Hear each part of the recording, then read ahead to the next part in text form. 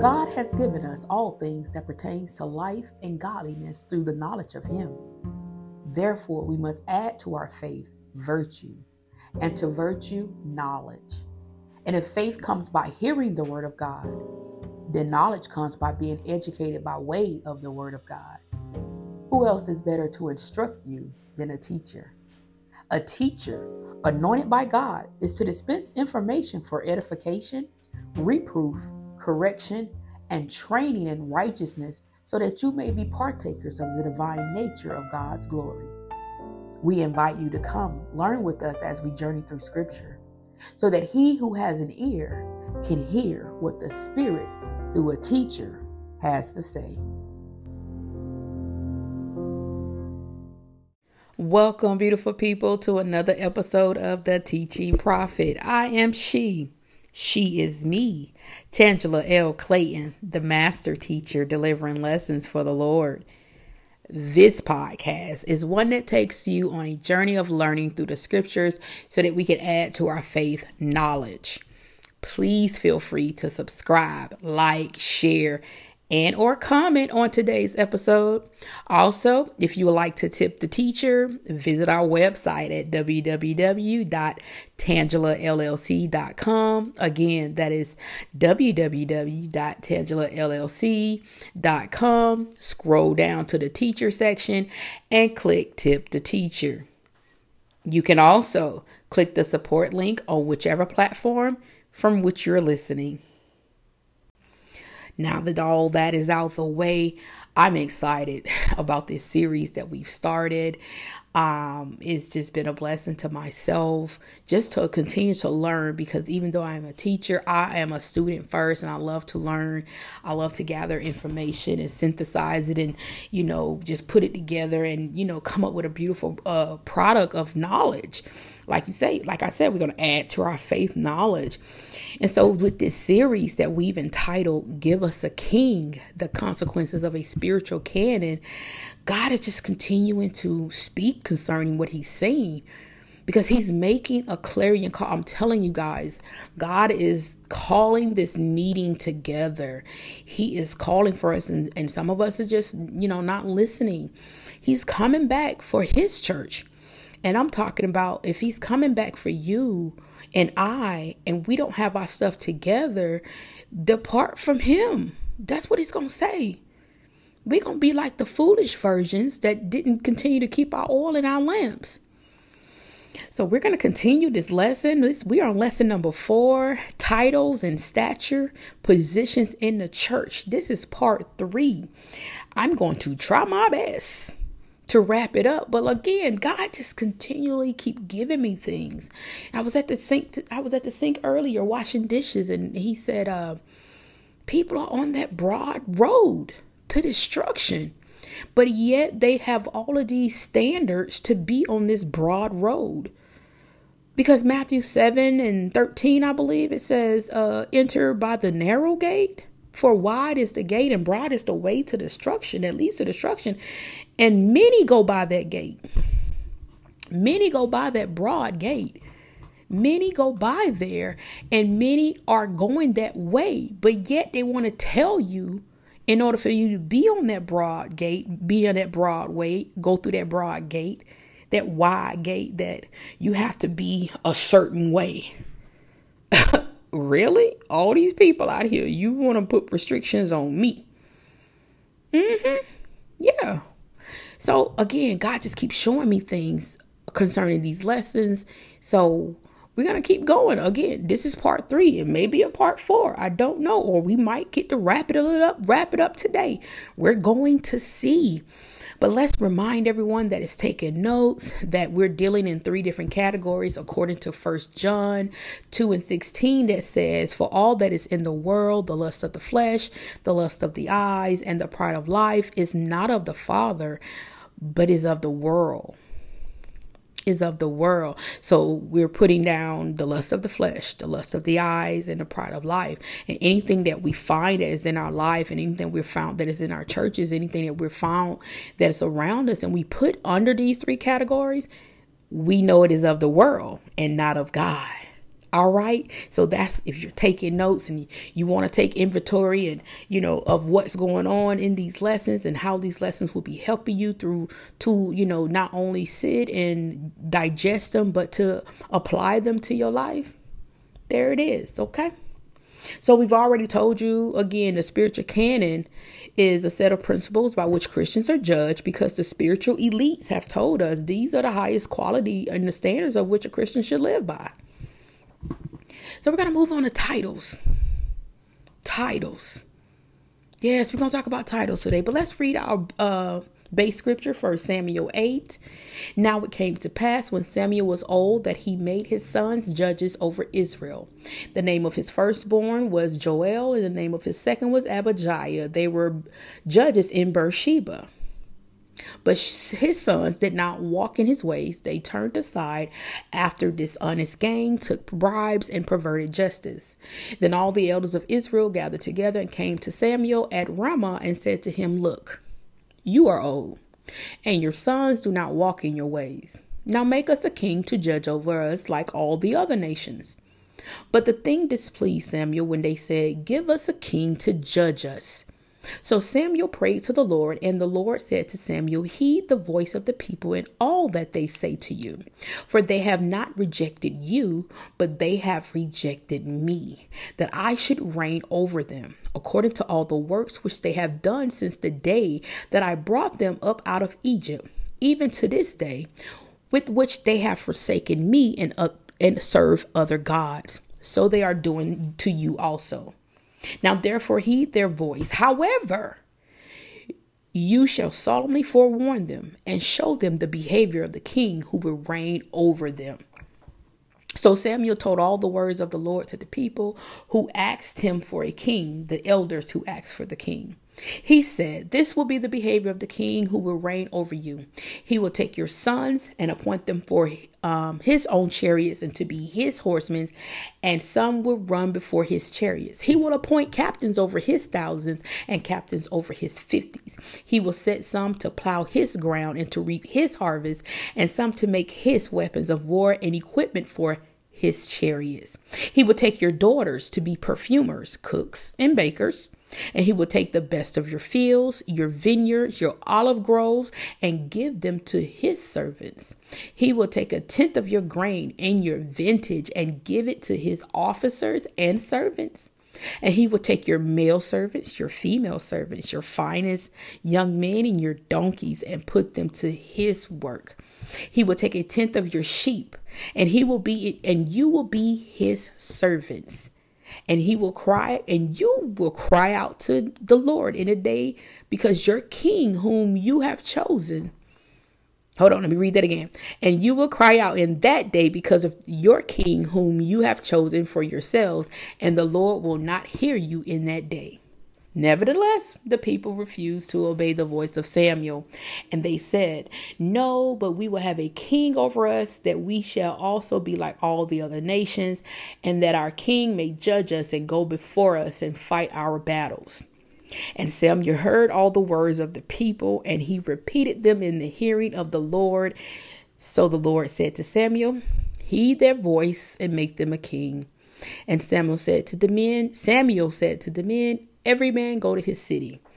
Bless the reading of his word. I tell y'all, every time I read that, he gives me something else. Now I got to go put something else on, write something else down. But amen. Titles. Let's talk about titles. The first thing I wrote down when I began to take notes, when God was dealing with me about titles, was I wrote down title worshipers. Title worshipers. People using their titles as their first name because they want you to respect the position over the character that is in the position. The character, the person, the essence of the person in the position. Jesus never introduced himself as Christ Jesus. And when the Lord spoke that to me, I said, let me go read that. So I went to the Matthew, I went to the Marks, I went to the Lukes, I went to the Johns, and I saw that when he approached people, when he did something, he didn't say, "Hey, my name is Christ Jesus." In fact, he didn't even mention his name, his character, his character. I was about to say reputation. No, his character, the spirit of his character went before him. And when he looked at those two brothers that were fishing for, out in the water, he turned to them and he said, hey, follow me and I will make you fishers of men. The spirit of his character spoke before him. They didn't even know that was Jesus. They didn't even know his name was Jesus. They just saw this guy, saw the spirit of his character. He said, let me make you fishers of men if you follow me. And they was like, what the heck? Let's do it. Let's do it. The kings that has been erected in these churches, they want you to worship them by their title because they have this title. They have this position. Some are banking on you not to just challenge them because of their status. This is my status and don't challenge who I am. Others will beat you into submission with their nasty character. They will browbeat you to make sure that you call them by the title, then their last name. Like that title is their first name. And then we even have some that will use scriptures. Now, the browbeaters, they'll use scriptures as well. And the other ones that is, bank on you not even challenging them because of the status. They will use scriptures as well. And one of the one that is so famously used, I wouldn't say famously used, but one that I've heard was used before was you shouldn't speak on, or don't say nothing or harm the pastor, because it was coming out of the story of David and Saul, King Saul, because King Saul was the one that the people chose. And if you don't know, King Saul is the one that everybody wanted. He looked good. He smelled good. He was just like he's fit to be our king. And so Samuel anointed him to be king. And God told him, listen, y'all, they look at the appearance. I look at the heart. And, he's going to be self-serving. But the people didn't care. They was like, no, but we're going to have a king just like all the other nations. He's going to fight for us. He's going to judge us. He's just going to be, our everything. When God wanted to be the everything. And so King Saul, when he brought in David to play the harp, because the evil spirit would come upon him, he would throw javelins at David. He would try to murder. He was like literally hunting David to kill David because he felt like, God had anointed David to be king after him. He was trying to kill David. Like, I got to get rid of this dude. So several times on his mission to kill David, David found Saul sleep in a cave. He found King Saul sleep in the cave, and he could have killed him easily a couple of times.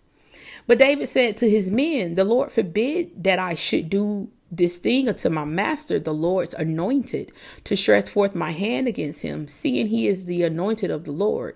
And that's 1 Samuel 24, right? Verse 6. Now the Lord may have told David not to touch him. However, did the Lord tell him that that's his anointed? I'm telling you, he didn't say it. I know I asked it in a question. It was a rhetorical question. But David just assumed that because he was King Saul, that he was God's anointed. God been removed his hand from Saul back in 1 Samuel 13. From 1 Samuel 13 until 1 Samuel 24, he was done. God was through with Samuel. I mean, not Samuel, Saul. Sorry. God was through with King Saul because he was disobedient. He was disobedient twice. So yes, he was still king, but no, he was not in favor with God. There are kings in positions in churches today, right now, who are not in favor with God. These kings are doing everything for God, as they tell you, or as they want to believe themselves that they are doing it for God, but they're not doing it with God. God been left them people. As I said in some other recordings, God have left some of these churches long time ago. And then he told me some of them he never even visited. He's never even been to because he was never invited. God was never invited to go to these churches. And consequently, these people have blood on their hands. Like, you cannot keep leading God people astray and not feeding them and not doing right by them. And you think God is pleased? He said, woe to the shepherds who destroy and scatter the sheep of my pasture, says the Lord. Therefore, thus says the Lord God of Israel against the shepherds who feed my people. You have scattered my flock, driven them away, and not attended to them. Behold, I will attend to you for the evil of your doings, says the Lord. Jeremiah 23, 1-2. Yeah, these people are in position. These kings are in positions at these particular institutions of worship, supposed to be, and they not even walking with God. Why? Because some of them bought their anointing. They've bought their mantles. I shouldn't say anointed. I'm going to say mantles. They've bought their mantles. They've bought their titles. Some of these kings have bought the titles. Remember the rich man that followed around the disciples in Acts, and he was, so amazed at how they were healing people. Simon, I believe his name is Simon the sorcerer. He was so amazed at how they laid hands on the people and the people received the Holy Spirit. So he said, yeah, let me buy that. Let me get that so I could do what you do, and everybody can be amazed at me. And Peter rebuked him. And said, see, that's evil, and your money gonna perish with you. Some of these people actually found people that they can buy, or better yet, they went on the internet and bought a title. Amen. People have done that. Okay. But some of these people have really bought their titles, because the person selling it was in so much distress, or was in a particular position, or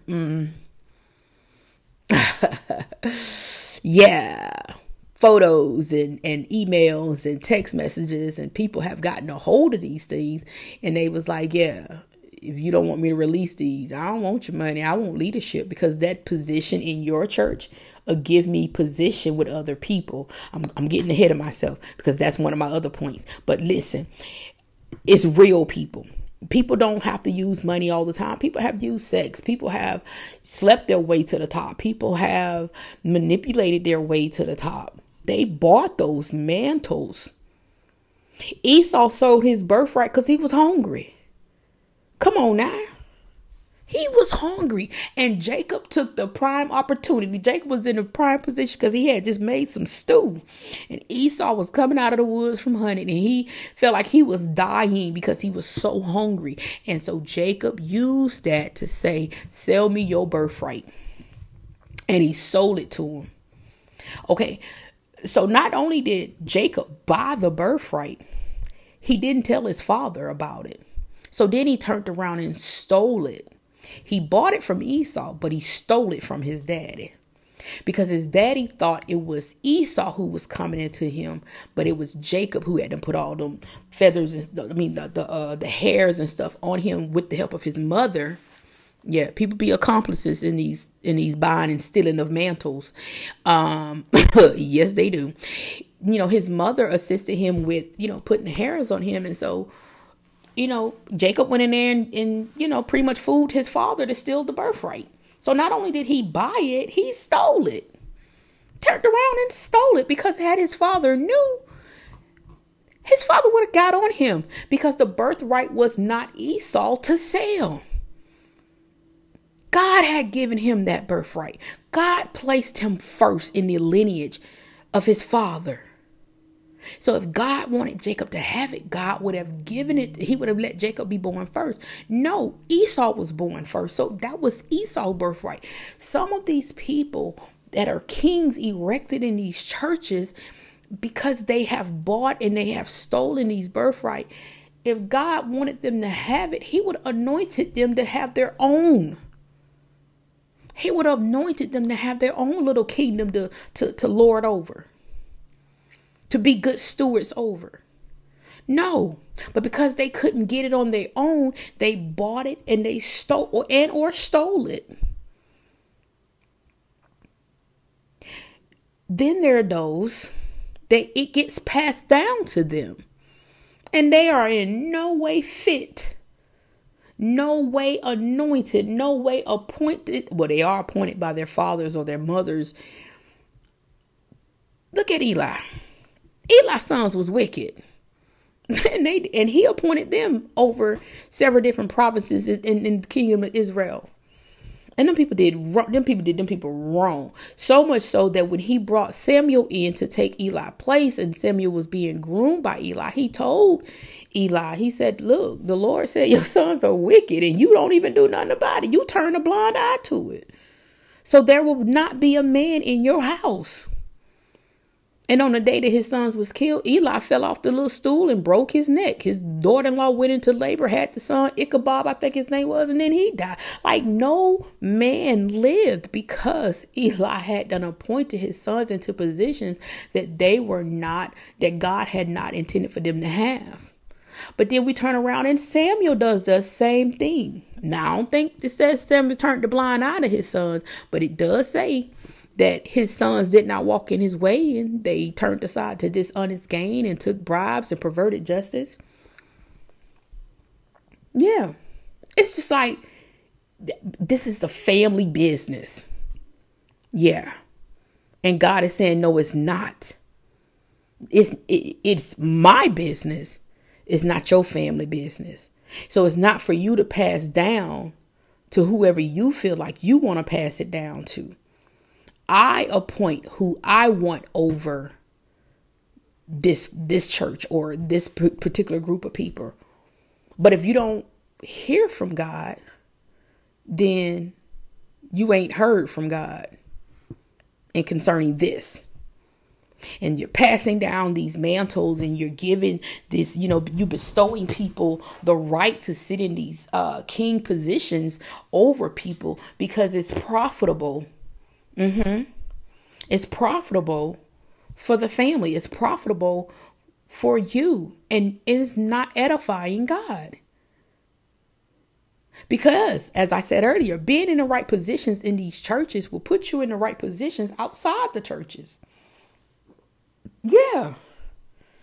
Yeah, you'll get all kind of opportunities because you have this position in the church and because you are positioned next to this particular person by way of maybe of birth or by way of association because you're the top donor. Well, we don't know that, but hey, that's what it is. Maybe you've bought your way into it. You stole your way into it. It was passed down to you because you're in this position. Now you have all these other opportunities and these other things, these other positions open to you. Now, the Bible does say that your gift will make room for you and bring you before great people. Proverbs 18 and 16. 18, chapter 16. But once you get in front of these people, whose agenda are you pushing? Will it be an occasion to testify what makes God great? Or will you bow down to what people believe, what makes you great in your position, or what makes you this wonderful person because you are positioned next to a person they believe is, the best thing since a loaf of bread. Whose agenda are you pushing? Because if you did not rightly get that kingship from the Lord, then it's not yours. You're out of position. But then some people think, or some people feel like, oh, I've suffered enough, or I went through this because to put me in this particular position. So even though it was handed down to me by, whatever, or y'all don't know, I bought it or I stole it. However, I got in this position, I deserve to be here based on what I went through. Or based on what I've suffered. Well, baby, honey, sir, ma'am, if that's the case, a lot of us deserve to be kings. A lot of us deserve to be within the court of kings. A lot of us. But I understand few are called and many are chosen. Yes. Some God sent, some got up and went. Which one are you? Which one are you? And so the first title that God wanted me to delve into or to dissect a little bit was the title of bishop. And I said, you really want to go there? Because if you do, I'm just the one to say it then. We can go there. So find my way, Lord. Hey, you the flashlight. I'm in the dark. Let's go. Let's go. So he took me to Ephesians 4:11 through 16. If those of you have been around the church long enough, you know this conversation is a heated one. All right. So for Ephesians 4:11 through 16. And he himself gave some to be apostles, some prophets, some evangelists, and some pastors and teachers, for the equipping of the saints, for the work of the ministry, for the edifying of the body of Christ, till we all come to the unity of the faith and of the knowledge of the Son of God, to a perfect man, to the measure of the stature of the fullness of Christ, that we should no longer be children, tossed to and fro and carried about with every wind of doctrine by the trickery of men, in the cunning craftiness of deceitful plotting. But speaking the truth in love, may grow up in all things unto him who is the head, Christ, from which the whole body joined and knit together by what every joint supplies, according to the effective working by which every part does its share, causes growth of the body for the edifying of itself in love. All right. So usually at the top of the podcast, I give you some words and I give you some definition, but I've gave you that because we're still in titles and stature positions in the church. But this is something that needed to be within the teaching, in the lesson. It's called the apostolic succession. The apostolic succession is the teaching that bishops represent a direct, uninterrupted line of continuity from the first apostles of Jesus Christ. Simply put, Jesus commissioned the apostles in turn consecrated bishops to assist them. Now, I've read through Acts and I wondered, how the timing and the order of God. And I was like, oh my gosh, that's why you had me to go through Acts like that. Because nowhere in Acts did you hear about the apostles anointing people as bishops. But that's what the apostolic succession says. Now, in Roman Catholicism, the doctrine of apostolic succession is upheld by the Petrine theory. And this theory claims that Jesus designated St. Peter, the apostle, to be his representative on earth. And then Peter then passed on his ministry to the bishops of Rome. Now, they support this theory by saying that Peter received his authority when Jesus called him the rock from which he will build his church. So they have their own little Petrine theory to try to uphold the fact that bishops are the direct, uninterrupted lineage of, spiritual lineage of apostles, right? So then there are other number of denominations, higher faith, and there was a lot of them that I really couldn't, write them all down, who believed in the apostolic succession. There's a lot of more denominations that really believe this. And so they make people bishops, right? However, there are just as more who argue that the New Testament gives no clear direction concerning the ministry and that the apostolic succession cannot be established historically. They say that a true succession is spiritual and doctrinal, not ritualistic. So they're saying that the rituals, that apostolic succession is like a ritualistic thing that goes on in these other churches. Like y'all are erecting rituals that the New Testament never. And we went through Acts. And if you didn't go through Acts with us, hey, the book of Acts is also available on the podcast. We did not see, or we did not hear them directly anoint bishops or call people bishops, right? We didn't see that. We didn't hear that.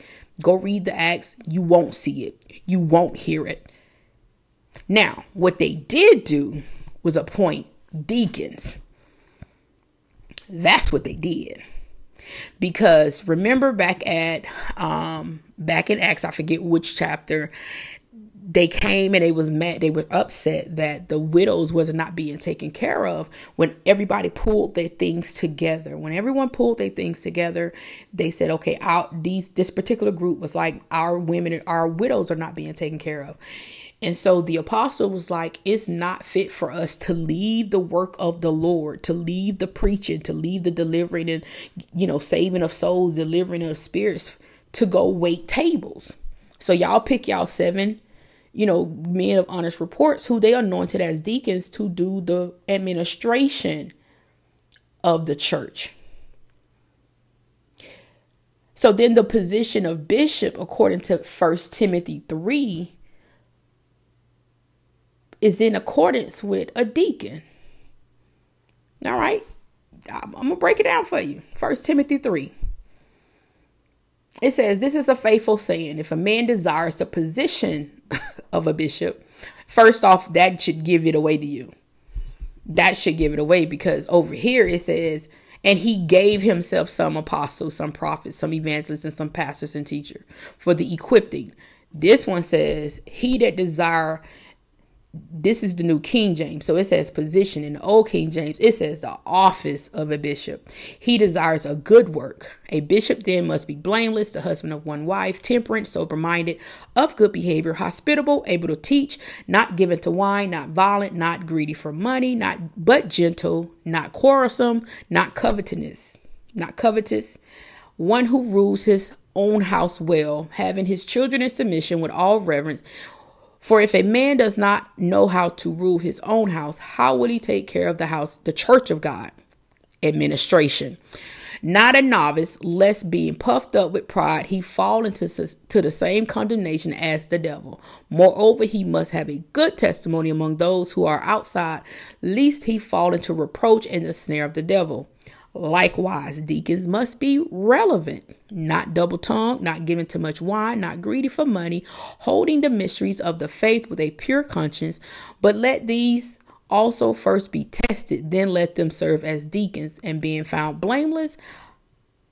And then it goes in likewise, their wives must be reverent, not slanderers, temperament, faithful in all these things.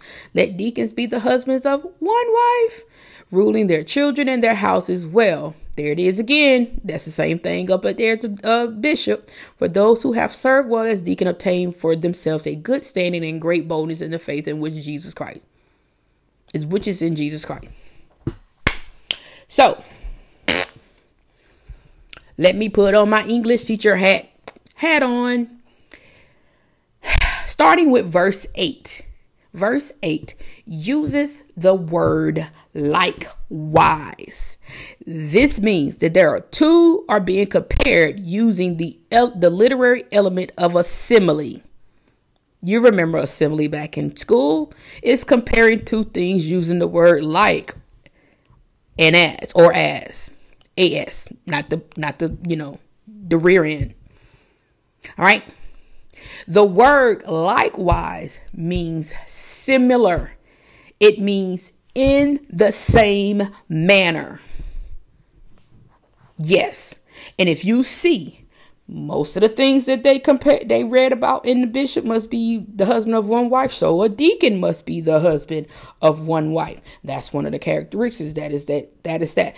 Both of them must be hospitable. Both of them must be blameless. Like you cannot be both of them can't be greedy for money. That talks to me. That sounds like the administration part. Hello. That sounds like the administration part.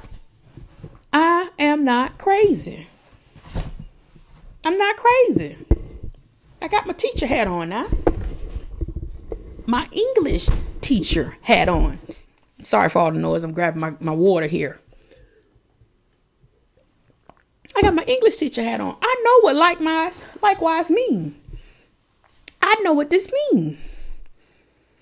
Now, if the Bible uses the word likewise, and this is true, then wouldn't bishops be designated the overseers of the administration, the business of the church, but not dispensing of the word?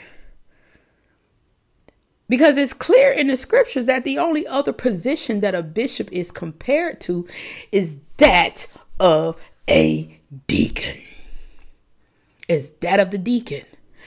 They are to handle the administration of the church. So that means the bishop should be like the supervisor over the deacons. They should not be over the people who does the word distribution. They should be over the money distribution, the administration. They're not to be over the people who handles the word, because the fivefold ministry, he said he gave some to be apostles, prophets, evangelists, pastors, and teachers. Let's be clear. God did not put in a hierarchy in order as the pastor is above the prophet and the prophet is above the apostles. No, he didn't do it like that. He deals with each one of them differently. We'll get into that in the next episode. I guess it's going to be a part 4. See, I told you, we'll see how many parts it's going to be. He deals with them differently. He doesn't put one over the other, because as it says, they all work together. They work together for the edifying and the equipping for the edifying God and equipping of us for our unity of faith and for the knowledge, like to bring us in a perfect man. Like we work together. You know, I'm no more better than somebody else. I just get dealt with better. I just get dealt with in a different way. I get dealt with in a different way than an evangelist, because an evangelist is out in the field. They're out evangelizing. Again, we'll get into all the different parts. So why on earth did people put bishops over the word of the church instead of the administration of the church? Why do we get that confused? What is so confusing about that? The Bible is clear. It compares it to a deacon.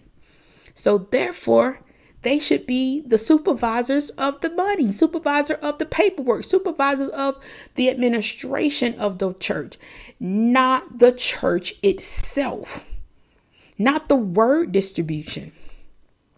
Here is the problem with the apostolic succession. It places more emphasis on the apostles than it does Jesus. Duh, it's called the apostolic succession. It's not called the Jesus succession. This is once again showing how man would rather have a king in place before God. Once again, y'all, we are putting kings in front of God, in front of Jesus. We're saying, oh, the apostles' anointing of bishops is more important than what Jesus did to call the apostles. We are direct lineage. Well, so am I. So are you, who receive the word of God and confess with your mouth and believe in your heart that Jesus is the Son of God. We are now co-heirs, joint heirs with him. So the word tells us. So these title worshipers are, wanting to ascend to the office of a bishop for what? For what? Because let's be honest, somebody else is over there attending to the, I don't even think the deacons are really attending to their deaconship now, because they so much want to be pastors. They want to get in the pulpit. From big, medium to the small churches. Who is really handling the administration at the church? I want to say a bunch of women who does not even have a title. Some people call them church administrators. Okay. Or basically you're administrative assistant to the pastor. You just want to be church. I'm a church administrator. Yeah, you the pastor's secretary. But they also are the first people you see when you go in to ask for help, or when you go in to make an appointment, when you go in to want to know everything about the church. They direct you to that person. That person's supposed to be the bishop, according to what I just read, because he's the overseer of the administration of the church. He's not supposed to be sitting in that pulpit with decked out in them robes and them dang on crowns like it's again, ritualistic things. Again, Jesus did not leave a hierarchy of leadership. He left the Holy Spirit. John 16:7. Nevertheless, I tell you the truth. It is expedient for me that I go away. For if I go not away, the Comforter will not come to you. But if I depart, I will send him to you. He will send us the Holy Spirit. He will send us the way, the truth, and the light, in which he already walked in, because he is the way, the truth, and the light. So he will send us that Comforter, the Holy Spirit. But if we need help edifying the body of Christ and for the equipping of the saints, I'll give you some apostles. I'll give you some prophets. I'll give you some evangelists. I'll give you some pastors, and I'll give you some teachers. I'll give you those things. If you can't rightly divide this word of faith, this word of truth by yourself, I will give you some apostles. I'll give you some prophets. I'll give you some evangelists, some pastors and teachers. That's what I'll give you. Jesus himself gave. We ourselves appointed to the office, to the position, to the title. You ask most prophets, apostles, evangelists, pastors, and teachers, did they want to do the work that God told them to do? And a good portion of them will say no. They had other things that they wanted to do. But because being a king, having a kingdom and having a court is so important to man, to be like everybody else. They've appointed all these titles. They've put all these positions. They put all these things in place so they can be worshiped, so they can feel like they've accomplished something. Listen, I'm not going to say that. He rebuked me the last time I said that. The Lord rebuked me the last time I said this. I used to tell people, if you wanted my anointing, I would give it to you. You ain't even got to pay me for it. Because the stuff that I go through, the stuff that I have to go through just in order to be that living epistle. One thing God told me one day was, you know the difference between a living sacrifice and a dead sacrifice? The living one can get up and walk away. When you are alive and God is asking you to lay down on some fire, you don't have to. Free will. But when you are dead, you'll have a memorial say, there lies that person. It's a headstone. There lies that person. But when you are a living sacrifice, when you have to lay down so others can stand on you, that right there. If you ask many of us that are prophets, that you ask many of us that are apostles, those that are evangelists, the guy that I met long time ago, I forget what church in Jacksonville, the one guy that carried the cross across his back to many countries, he literally carries that cross with him. He goes everywhere with it, and his testimony is powerful, but that cost him something. That cost him uncomfortability in the fact that he doesn't have a home. Well, probably does now. I don't know if I'm gonna have to look him up. Hopefully he hasn't passed away. But shout out to him, because I met him at that when he testified and he gave his testimony. That's not something he set out to do. That's not something he set out to do. This right here is not something I set out to do. And if I put some people on here that can testify to you, I ran from this for so long. For so long. But some things began to happen in my life and begin to propel me and begin to box me out and box me into this, that I had to answer this call. To start telling people to get it together, clean the house up, because the Father is returning.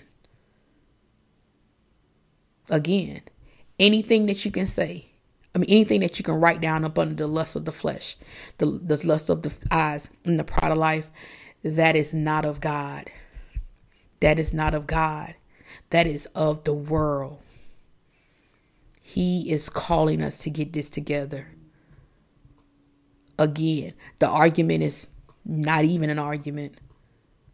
But because some people love the fact that they have this title and they want you to call them by this title, that they don't even want you to call them by their first name because it's disrespectful. Little story before I close. My aunt, I love you, auntie. My aunt can't stand that I call her by her first name. You know what she say? You need to put a handle on it. And I say, auntie, I'm not disrespecting you. I'm not. She wants me to call her aunt and whatever her first name is. I'm not going to say it. And I just say her first name and she be like, that sounds so disrespectful. That's so disrespectful. It's not. What is disrespectful if I call you something that wasn't on your birth certificate?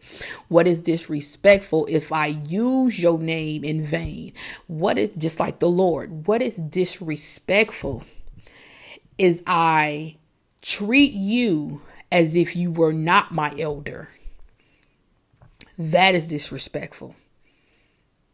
Because if you were my elder and you was teaching me something and you were giving me something and you were in right position as my elder, I will give you all the respect. You get all the respect.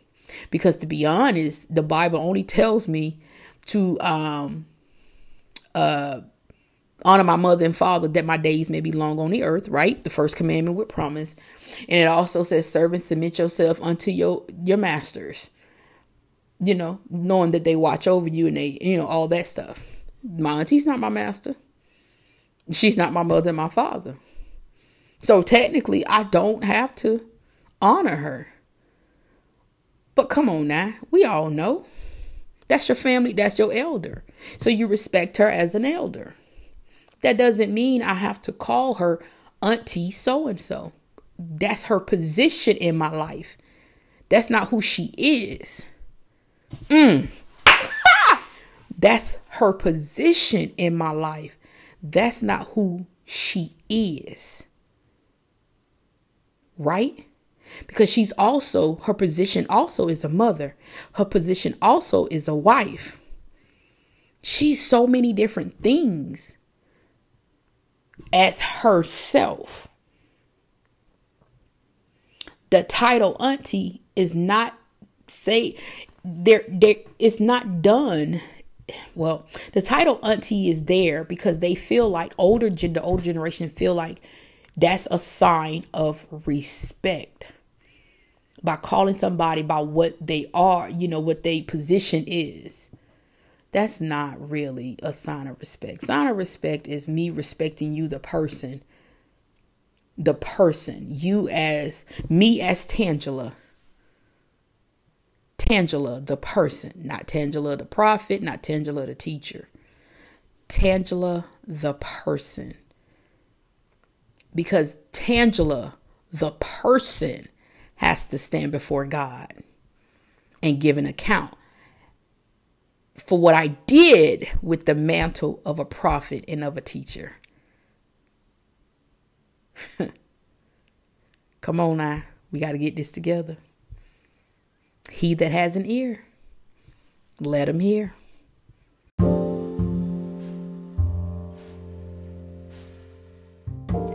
We want to thank you again for tuning into the Teaching Prophet podcast, where our goal is to add to your faith knowledge that will help you experience the fullness of God so that you can walk in complete understanding of what he has for you.